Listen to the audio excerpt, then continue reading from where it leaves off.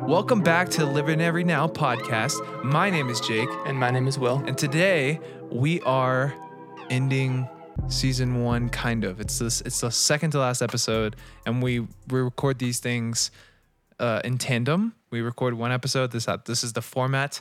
I record an episode. Will records an episode. We put it out.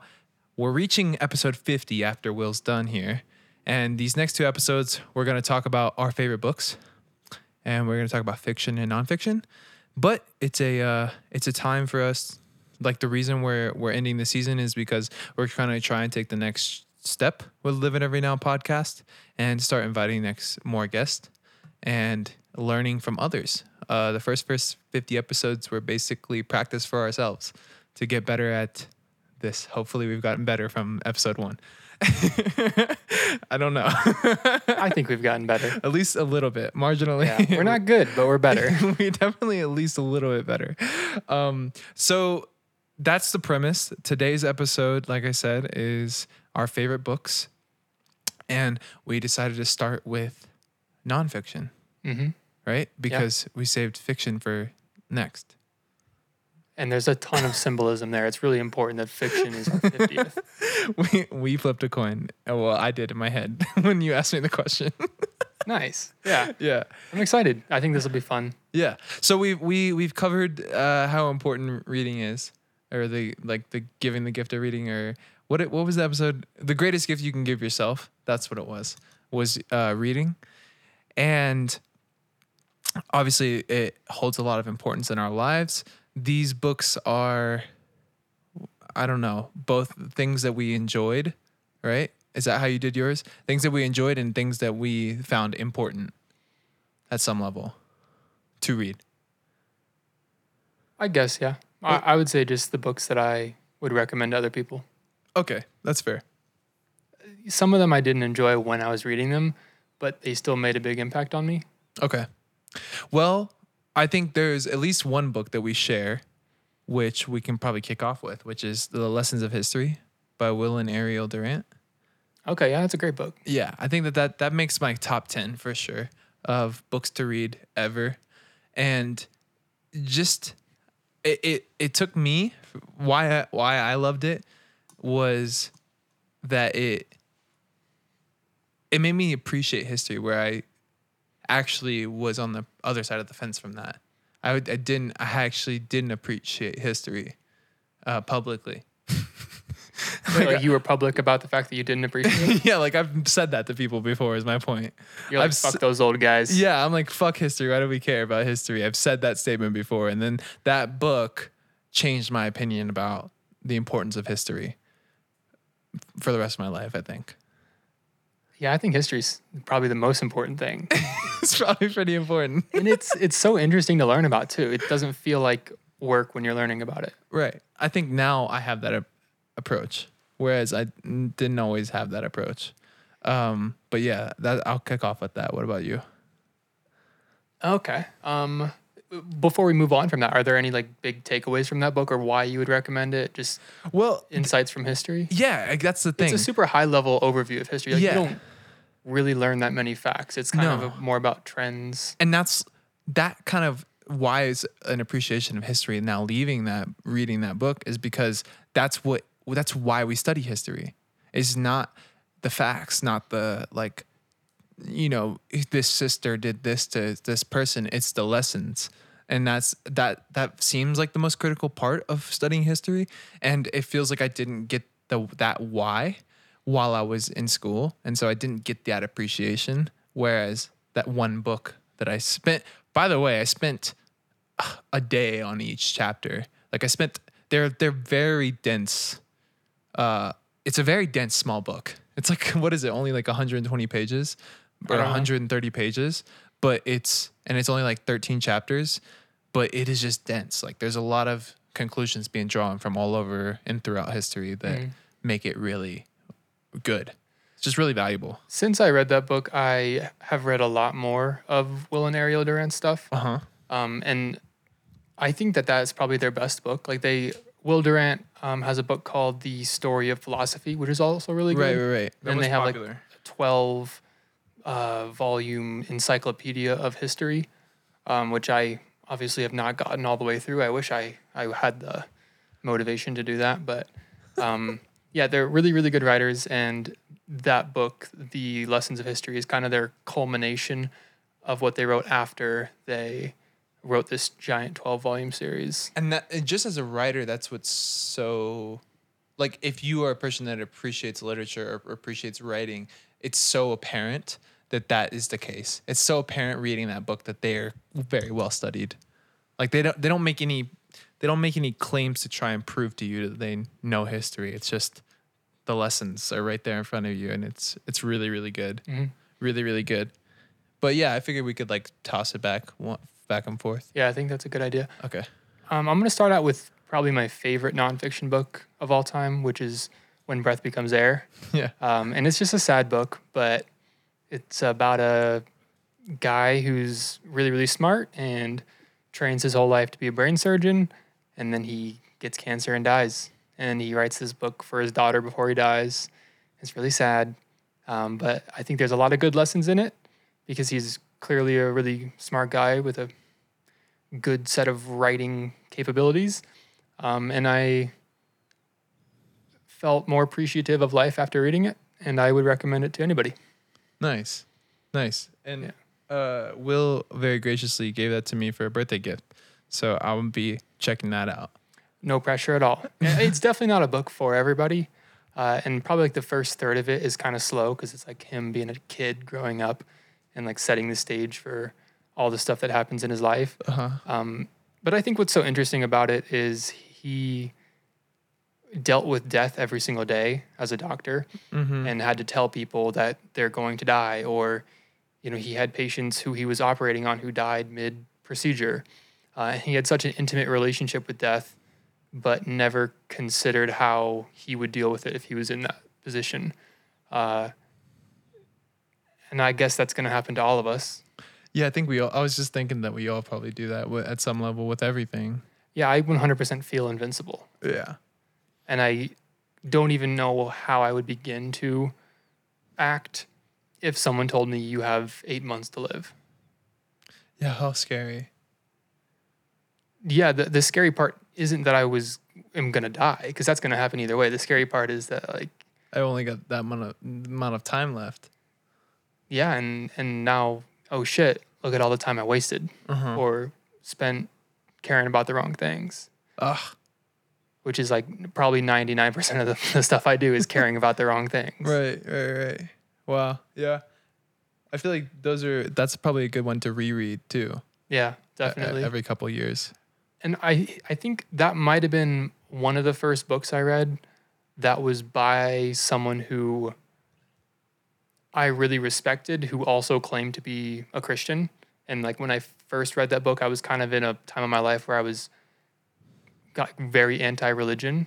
And he, I guess, was the first person to explain how you can use religion as just metaphors and not take any of it literally at all and still get value out of it. And I'm not going to say that I have done that because I honestly am still not religious, but definitely softened my views towards religion and saw its value for its non-culty aspects. Right. Like the giving people hope type thing. Or just like good lessons for life. That too. Like he didn't have any hope that he was going to go to heaven, but he was like, the lessons are still good lessons. If you, I think I'm going to misquote this completely, but to paraphrase what he said, it was like, I have no idea whether God is real or not, but it absolutely doesn't matter, because if you just redefine God to be the sum of everything that is good and important and take all the stories as metaphors, then it's like probably the most useful book. True. Yeah. Cool. Still probably not going to read it, but hey, what can you do? Bible's a long fucking book. There's a lot of books to read. It should be on our like, what do we put on the nonfiction or fiction episode? Who knows? Historical fiction. I think it's up for debate, which is the scary part. I would like to recommend. I don't even know if these are recommendations, because I thought of these, I guess, just as things that were impactful to me Okay, that's so, fun too. Yeah. So, well, I guess I didn't because some of them are ones I would just recommend. So, The Psychology of Money I'll touch on that. That's by Morgan Housel. It's not like a groundbreaking book. The ideas are not crazy. They're not radical. It's not spectacular. It's actually it's written straight to the point. Did you actually ever read it? I did read. I read it probably a few months before you did. Oh, okay. And I honestly didn't like it that much, but I had read lots of money books before then. Right. So this is what I'm going to get to is like, this is a good starting point. And the reason it's on my list is because everyone needs to read something like this if they don't read this book. And personal finance seems to escape our curriculum in a really practical and helpful way. And if you don't get it at home, you don't get it at all. And so I want to champion financial literacy enablement as much as possible, and resources that do so in a good job, like do it well.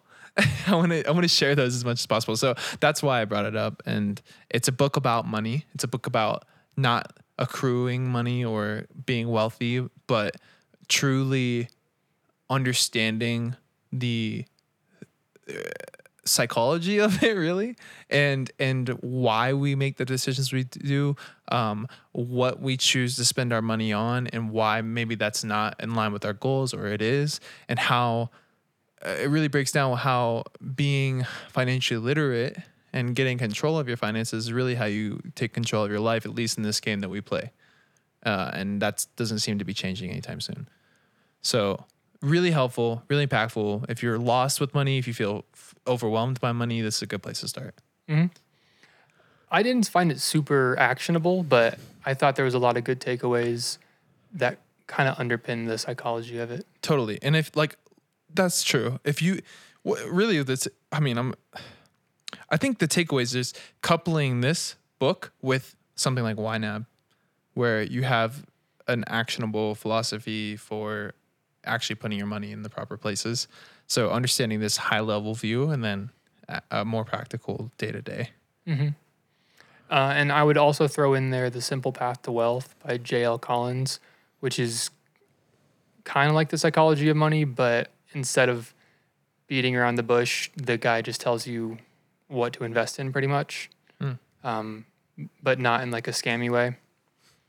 So yeah, that's another good book if you like reading boring financial books. Yeah, I was going to say, I'll throw The Intelligent Investor in there too. Did you actually like The Intelligent Investor? I read every word. Did you get anything out of it? Yeah, the gist was don't invest in stocks. Like the gist was have a portfolio that's balanced, because like a lot of it's dated, to be completely fair. But I read a revised edition that was like revised in 2016 or something. So it wasn't that dated. But the principles are: invest the same amount every month. Don't invest in stocks because you can't beat the market. Invest in index funds. And there's a lot of like argument in that book for bonds, but I don't feel like they're as applicable anymore either. But the way I do it is I treat index funds like my bonds part of my portfolio, because those are like the passive parts of your portfolio more or less. And then I take a little bit of that massive portfolio or of the chunk, like I'll take like 20% and I invest those sorts of individual stocks based off of that book. So I like map that advice onto my own practical use. But I'm like 85% sure index funds didn't exist when that book was first written. Yeah. They didn't. Yeah, that's weird. I don't know. It didn't. Didn't Vanguard create index funds? I don't know. Pretty sure it was Vanguard. I don't know. Some dude there. Yeah. Anyways, yeah. Psychology of Money is a good book. Yeah. Yeah, it is. Let's see. Your turn. I guess, yeah, my turn. Yeah, your turn, even though you threw in a book. Okay. I'm going to go with Mastery by Robert Greene. I read it my junior year of college.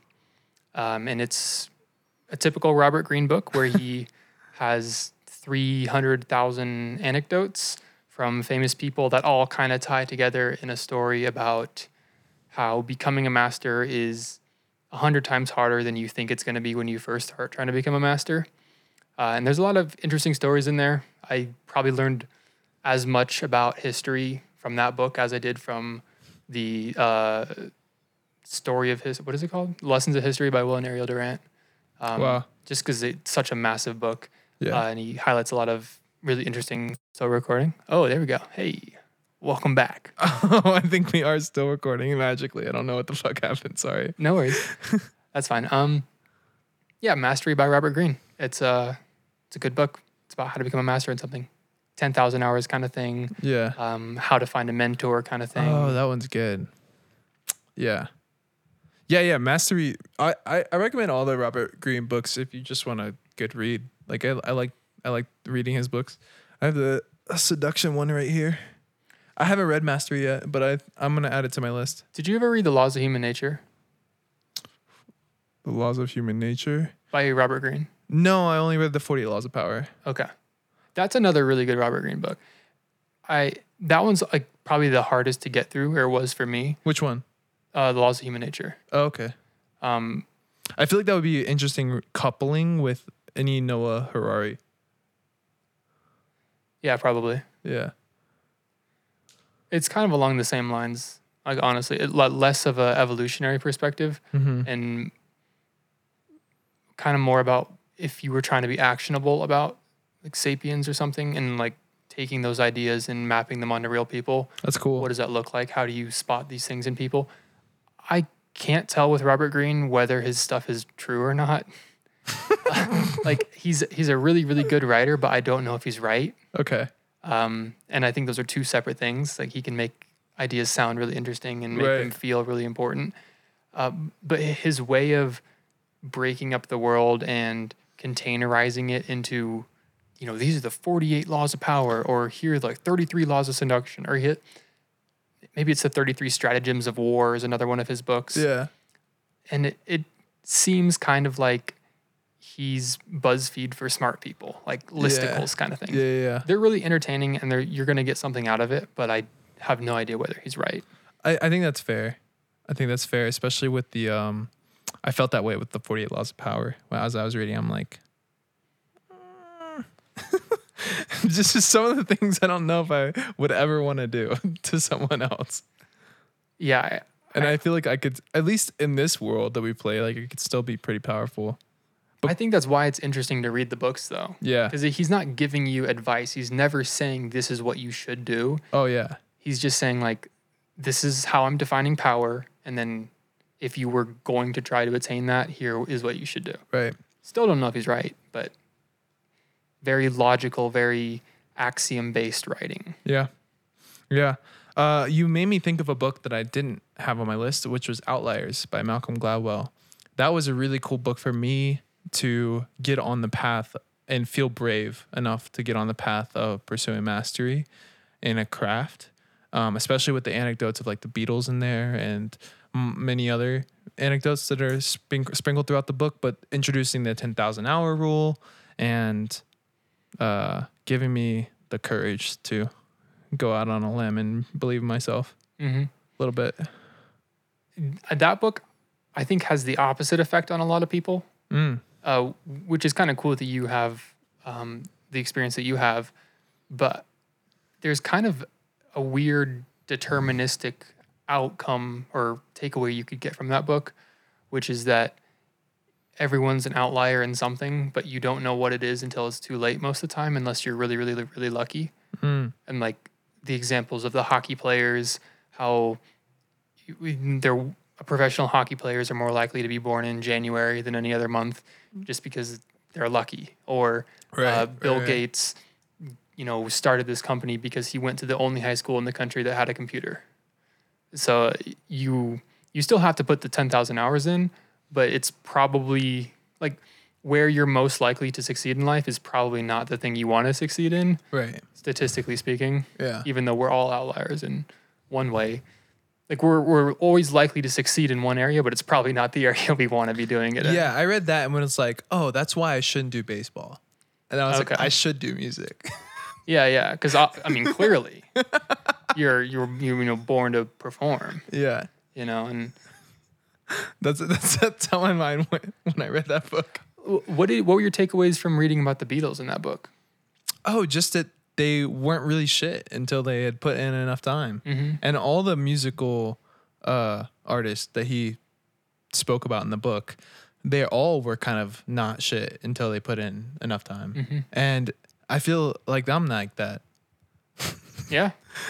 So it's definitely about the time. So I just think about, I was just listening to a Tyler, the Creator interview, and he was just talking about how he's 30, by the way, which gives me a lot of confidence about my timeline too. He was more popular like a younger age, but he's 30 and I think he just dropped his best album so far. And that makes me feel confident about like not having to be perfect right now and not having to be like the best thing ever right now. Like I can figure it out on my own time. But anyway, he was talking about how people when he first came out were like doubting him, and he was saying something along the lines of, I'm definitely going to get a Grammy, like duh. And they're like looking at him with an upside down cross on his forehead and a ski mask on, and he's eating a cockroach. And they're like, I don't know, dude. I don't know about that, bro. And he's like, that's the thing though, is I've always seen my full potential, and I think it's limitless. And most people, and you can't blame them for this, but like see you at face value. And I think anybody with like huge aspirations that really believes themselves has that issue where like other people's opinions fall short of their own self-belief. Mm-hmm. But it's because of potential versus whatever. Anyway. No, that's cool. I wonder what the Beatles like thought about themselves when they were coming up. Did they think that they were going to be the most successful band at the time ever? I don't know. That's kind of interesting. I don't know. I definitely think they're so cool to study and listen to. The Beatles? Yeah. That's their story's just sick because they really were not popping until they were all like 40 or 35. Yeah. Which is so crazy when you think about it. Yeah, they were kind of losers. Yeah, exactly. And they're playing like pubs. Yeah, every night for like 6 hours. Exactly. Yeah. And that's the difference, you know? Mm-hmm. But I bet you get good at doing something. I know. It makes me want to just play guitar and sing in front of people every night. Just to do it. I mean, you definitely get good at singing and guitar. Yeah. Yeah. Yeah. And then it's like, that's not the only skill set you need these days to make it. Mm-hmm. Anyway, your turn, my friend. Okay, my turn. My next one, this one, I am not going to recommend that you read it, but it was an interesting and important thing for me to read. Okay. And it is called A Gentle Introduction to Unqualified Reservations. And it is by a dude named Mencius Moldbug. And it's a book about power and what power actually is in the world and why people will do really, really bad things and think that they're doing good things. He has some interesting conclusions from that, which you'll have to go and, read and discover for yourself and evaluate for yourself. But I found it really interesting. And if you're interested in philosophy or, I guess there's an idea in the book Sapiens by Yuval Noah Harari called, I think he calls it collective fictions or something, collective narrative. Yeah, I'm right in that chapter right now. And his takeaway is that the real power of the human species is that we can tell lies to each other that we all collectively believe. And once enough people believe those stories or those lies, these myths, these collective myths, then they become real in a sense that they weren't before. Because once we all believe it, then it basically is real. So if these collective myths are the source of power in our society, then the people who are telling the myths, the people who have the power to indoctrinate new stories or new myths, they're the people who have the real power. And And that has some interesting implications if you believe it for the value of democracy. Because if democracy is a vote of what people believe, and what people believe is given to them by, education and their mothers, basically what they're taught, and their mothers were taught by their mothers, and their mothers were taught by their mothers. I guess it's evaluating how systems can very easily become untrustworthy because there's no oversight, because it's all just based on these myths that we tell each other. Yeah. And power is derived from the people who can tell the stories, which is scary. Well, they also can kind of come from anywhere, though, so it kind of levels the playing field, in my opinion. Like, stories can come from anywhere. Like, the fact that we say no cap is because the Migos started telling that story. You know what I mean? And so, like, the Migos, like, changing language, right? I think that the potential for that to come from anywhere is really high, especially in the connectedness that we have today. And so there's almost like a natural checks and balances with that. But I appreciate that. Mencius Moldbug? Mencius Moldbug. Well, that's not his real name, but that's his pseudonym. Oh, it's a really good one. Mencius Moldbug. Yeah, it catches the ear. He has another book called Patchwork, which is also really interesting, and that's kind of like international law. It's focused. It's actually just Jeff Bezos. No, like people know who he is in real life. He's some like nerd basically, and he does live streams now under his real name. It's really weird. Oh, yeah,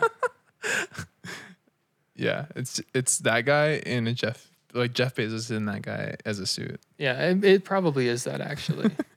Cool, man. And what was the name of it? A gentle introduction to unqualified reservations. Okay. All right. Very long title. Okay. What's yours? Okay. I'm looking at my list and I'm trying to absorb the most impactful ones. 4-hour work week. It's pretty impactful. And the reason, and it's on a lot of people's list, and I'm okay with that. But the reason is if you don't think about your working relationship, like with your employer, with your own business, as something that needs to be balanced and as currency, as a certain thing to leverage time, right? Then you can like with more currency, you have more time is what I mean. Wait, like more money currency? Yeah. Like with more money, you can basically buy more time. Like the more money you have, the less you have to listen to other people, the more you get to control your schedule is what I mean. And so in theory, if you're removed from your business or whatever, like if you're just sitting on a pile of cash, you can do whatever you want is the point. And so just thinking, it got me to think about work differently. It taught me to maximize my productivity with Parkinson's law a little bit better. And I definitely am in a space right now, technically, where I'm falling short of that. But I think that it's an important concept. And I wasn't introduced to Parkinson's law before the book. I wasn't introduced to that mindset shift before the book. I was comfortable working all 8 hours in the day. And then realizing that I didn't need to spend all that time to do the same amount of work. And so it very quickly got me to narrow down my scope of work and focus more, and then have more energy left over to spend on my life. And that was the takeaway for me. So, yeah. I don't know if it's like the most actionable book in the world, because you kind of have to take his summaries and do with it what you will. But for me, it was really impactful, and I would recommend it as a light read. If anything, it's entertaining. Interesting. I've never read it, but I see people on the internet shitting on Tim Ferriss all the time, and it makes me kind of skeptical about it. Yeah. No, I get why people shit on Tim Ferriss, but this book's kind of decent, and it definitely helped me personally. Do you think you could ever work 4 hours in a week, actually? I think he could because of his specific circumstance he was in. He was just running like a protein company, on a lot of automation. So Don't you think he's gonna do a bad job though? Like, do you think he's lying? Is basically what I'm asking. Oh, Do you think I don't you can think- do a good job at your job with 4 hours a week? I at somebody's job or on your own company. On your own company, it's your own discretion. Like he said that there was a certain amount of money he wanted to make, and he valued that. He valued the 4 hours of work over that amount of money, if that makes sense.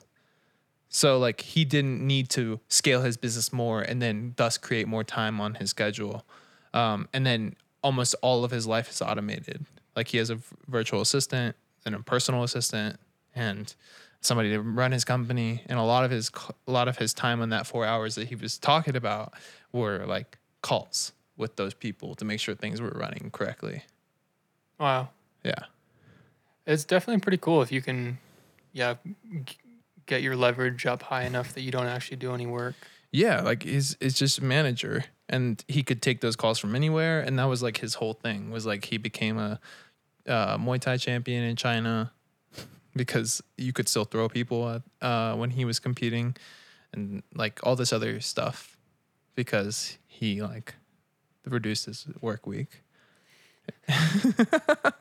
What do you think about the company culture that creates? If you know your CEO is kind of like slacking off, and not really slacking off, but like he's intentionally trying to work as little as possible. Do you think that creates a company culture where everyone else also tries to work as little as possible? I'm sure, but I don't think that's again. I don't think he was running that. I don't think he was running a company. He was running like a little, like fulfillment and online business that needed management and needed personal assistant to communicate to clients. But other than that, those two people, as long as they're paid, I'm sure they're happy. So the company's only 3 people? From what I understood, yeah. Oh, that's sick. Yeah, it was like, or like less than 10. It wasn't like something crazy. Okay. And it's not like he was making millions of dollars. Interesting. Yeah, it's definitely a different take on starting a business, which is pretty cool. Yeah, exactly. I really respect it too. Like, I think the idea that businesses always have to continue to grow is kind of fucked up. Right, exactly. That's what I mean. It's just it's an opportunity to look at business and running a business and entrepreneurship differently.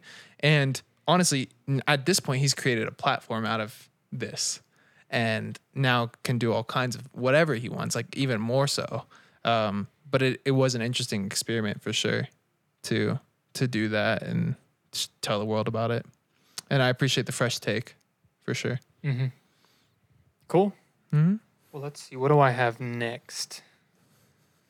Okay, so there's a book called Tribe by Sebastian Junger. Oh, yeah. I didn't realize until recently he was the director of Rest Repro. I don't even know what Rest Repro is. Rest Repo is the Afghan documentary from like 10 years ago that was like really intensely documenting like jihad and Al Qaeda and Taliban stuff and our U.S. involvement in it. And it's like something that's circulated in a lot of military households. Huh. At least when I was growing up, like a lot of like my stepdad and his friends were talking about that movie. Or it's a documentary. I never saw it. But yeah, really cool. Sorry. It's cool. He has another book called War, which is, I guess, probably more along the lines of that. Yeah. Well, he was like a boots on the ground, apparently. Mm-hmm. That's crazy. He's a really interesting guy. I know he did this weird backpacking trip, basically, where he tried to go along all the railroads on the East Coast or something. Interesting. With some of his friends, and it was like weirdly illegal, and he was just trying to be a bum, basically, like exploring how to be a bum, which is kind of cool. I could see you doing that. I would love to do that. Yeah. But yeah, it's a great book. And it explains in a more not lighthearted, but easier to consume way than Sapiens, which is a book we're just going to talk about all night. In a similar way to that, kind of the way humans are designed to live and why tribe is important and what that word really means and how we can try to bridge the gap in the 21st century to something that we've kind of lost touch with, like using your family and your household and your community as a like lifestyle tool instead of like a responsibility, which it kind of feels like in the modern world in a way. Like a priority that you have to maintain, not necessarily something that's feeding you as well. Yeah, like I mean, going back to what I was talking about earlier, the power of people is like communicating with each other, collaboration, cooperation. That kind of is the basis of how we get anything done. A single person doesn't do anything. It's all about community. It's all about tribe. It's all about family. And that's what the book is about. And if you're not convinced about that somehow, then go read the book. Yeah, and I didn't recommend Sapiens because I haven't finished it. But I think most people, that's on like all the world's best thinkers list of books to read. So if you want to check that out too. And the sequel to Sapiens is also really, really cool. Homo Deus. Homo Deus. Yeah. And 21st Lessons for the 21st Century, I only got like halfway through it because I wasn't that interested, but people seem to like it. There's a discount bundle pack on Amazon right now for your Kindle. What's your next book? Okay, I'm trying to like pick a couple to wrap it up soon. Maybe we can publish because we still have to do fiction too. Wasn't that the next episode? Yeah, that's the next episode. Okay. Okay, Cool. yeah. I only have one more. I only wrote down 5 books. Okay, I wrote down 6, but I only mentioned 2. Really? Yeah. Oh, damn. Okay. Yeah.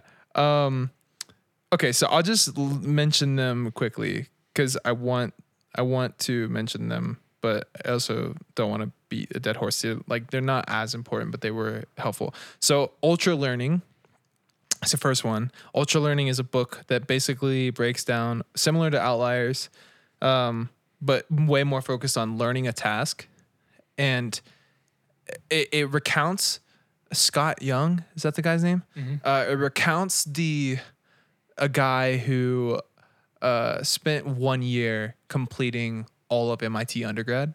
And again, Parkinson's law type deal and intense focus. When we apply ourselves to things, we can learn things at immense rates, and spaced repetition and all kinds of other tools that he goes over about like how best to learn things that people have then brought into their doctor's courses and all these things.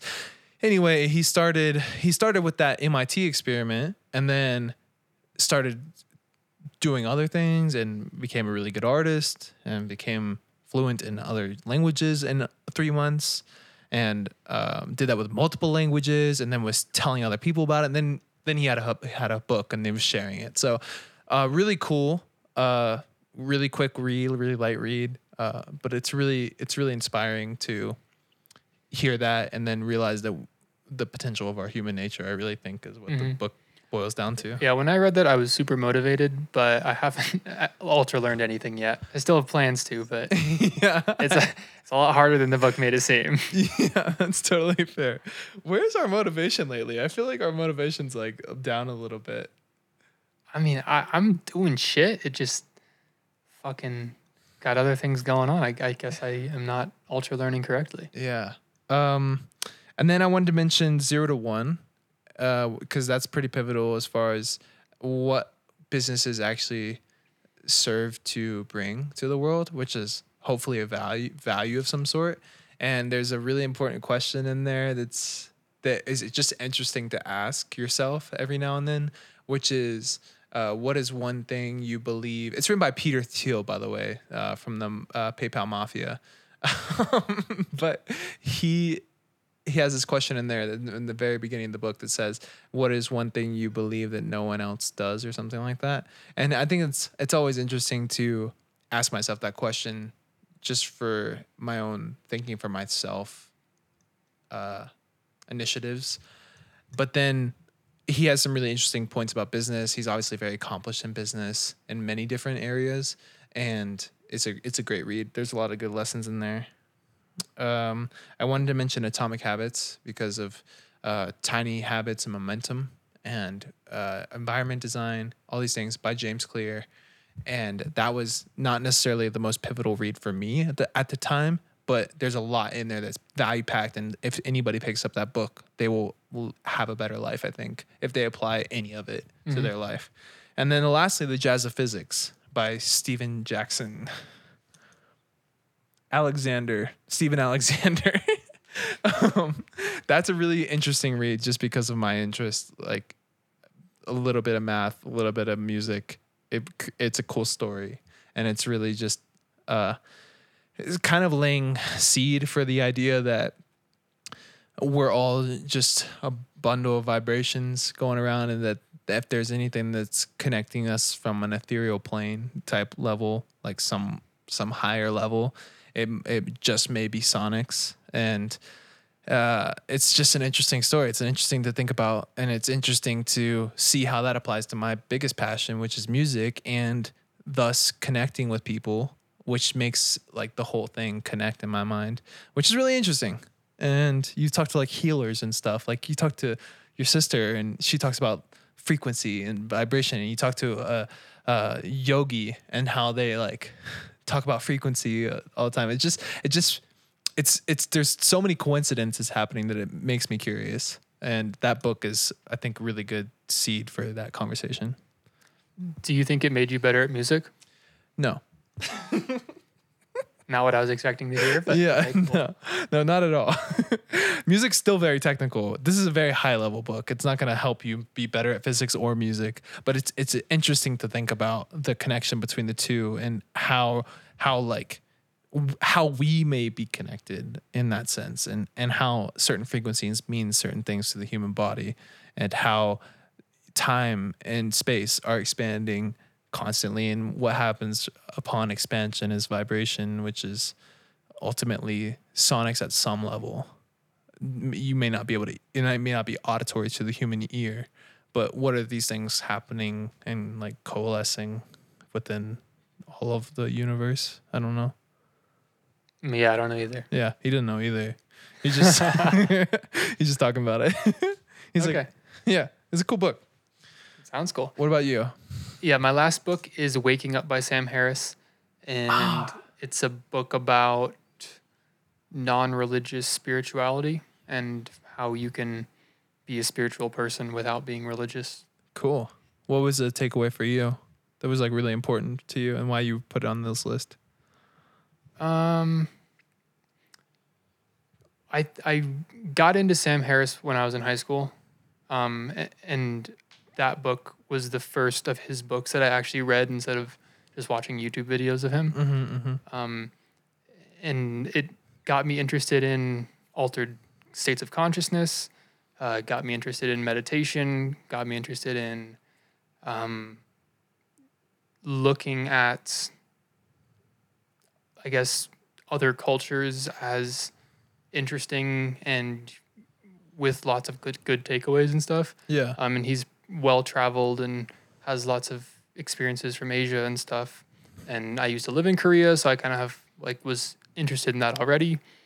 So it was just cool opening my horizons for, I guess, spirituality. I'm not a super spiritual person, but it's interesting to hear someone as logical as him say that spirituality, is useful. Right.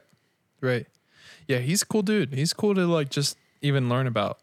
I don't know if like everything he says is like, the pulpit to die on, but he is definitely worth listening to. And that's for sure. Like Free Will, I've only read from him, but I listen to him a lot. I listen to his podcast a lot. Mm-hmm. I think he's pretty rarely wrong, but not always saying things in the nicest way, Yeah. He sometimes has a harsh approach with the way he talks, but I agree with most of what he says, or at least the way he gets to what he says. That's for sure. That is unequivocal. On everything he says, at least has a good logic trail. Mm-hmm. There's not many holes in how he thinks, if there are any, at least at this point in his life. Yeah, and he's inspiring to hear talk. He's such a good speaker. He really is. Yeah, he and his podcast is like being cradled. It's what it feels like. It's just so soothing. like he's cradling you. Yeah. I honestly stopped listening to his podcast. Oh, I love it. I just love his voice. His voice just like picks me up and puts me in a little cradle. Oh, nice. Ever since he started only publishing half of his episodes for free, I'm like, bitch, I'm not paying for this. Oh, I pay. You're a beta. No, I'm just kidding. Paying for podcasts. We think give our podcast for free, and we're better than Sam Harris. I think paying is the only way we avoid scalping you for ad dollars. We don't run any ads on our podcast, and we're not even doing anything. All right. But yeah, that's cool. That's a solid list. Solid list. Go read all those books. You started on the Live and Every Now nonfiction list, you'd be in a good place. Yeah, I wouldn't recommend most of the books that I recommended. Don't yet. Read whatever you want to read. The takeaway here is that we got value out of these books. Yeah, and I would say like some of them are on a lot of other lists and some of them are not at all. Mm-hmm. And that's the cool part about reading. Check out episode, I forget the number. Reading is the best gift you can give yourself. 31. No way. I have no clue. Okay, that was pretty cool. Where can they find us? We are on the internet at liveandeverynow.com and Twitter and Instagram at liveandeverynow. We have a Discord server, which is linked in the show notes below. And we got good plans for the Discord server, so sign up. Because it might be our site backend. We'll see about it. Yeah, we're working on it. It'll be fun. Thanks for being here, Will. Thanks for doing this with me. Thanks for I was always going to say that. Oh, fuck. Thank you for being here, and we'll see you next time.